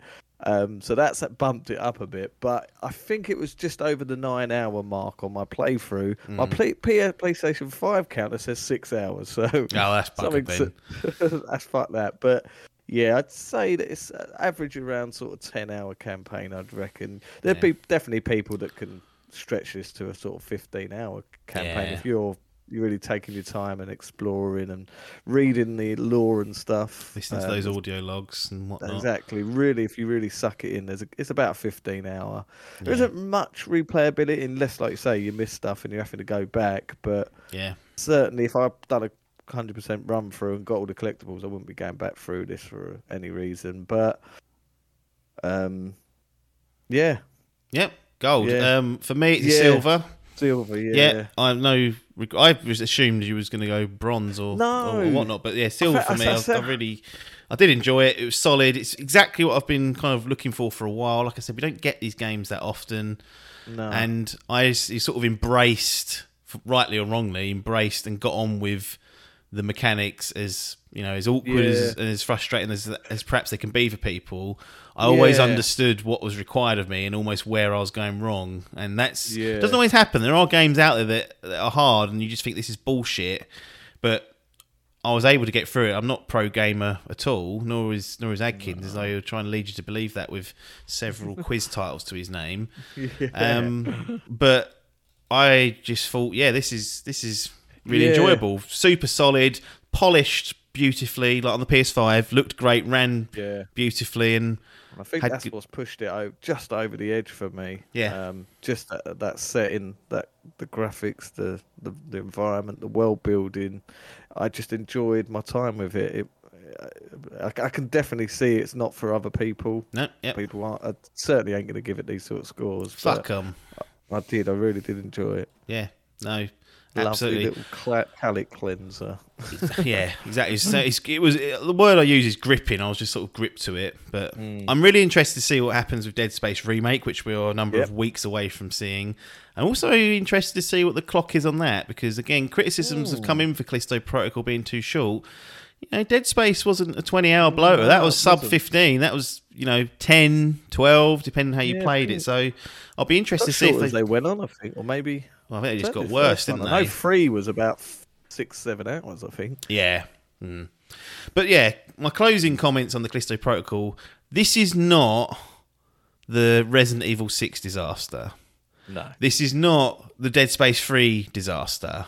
No. Now, in my mind, it's not Resident Evil 2 remake. No. But in this genre, in this kind of area and pocket of games, I thought it was nice and solid. And if you're into or interested in these games historically, I do think a lot of people will get on with it. If you got on with the Evil Within, you'll certainly be able to cope with the mechanics in this. Resident Evil's perhaps a different kettle of fish because it's streamlined, smooth. That is a lighter game in that sense. You just feel lighter and you can move around quicker and whatnot. This is a bit more of a slower pace, but chuck your headphones on, draw the curtains, turn the lights off, and see where you get to on the Callisto Protocol. But a gold from Adkins and a silver from myself, and that will cap off this session for the Callisto Protocol. Well done, Striking Distance, and well done, old Glenniff. Enjoy your Christmas with old Philip, and I think they're cousins or brothers. What we decided in Glenn and Phil Schofield. Long lost cousins. Long lost cousins. Countries. Yeah, that's all right. Can happen. So they're going to spend Christmas together. I hope if people are doing Christmas or whatever you're up to, getting a break from work, that you enjoy it. We're tapping out in the mainline episodes for the year, but we're back early next year with more idle game chat. Nothing more for us to say other than thanks for your time and ta-da. Merry Christmas. Merry Christmas.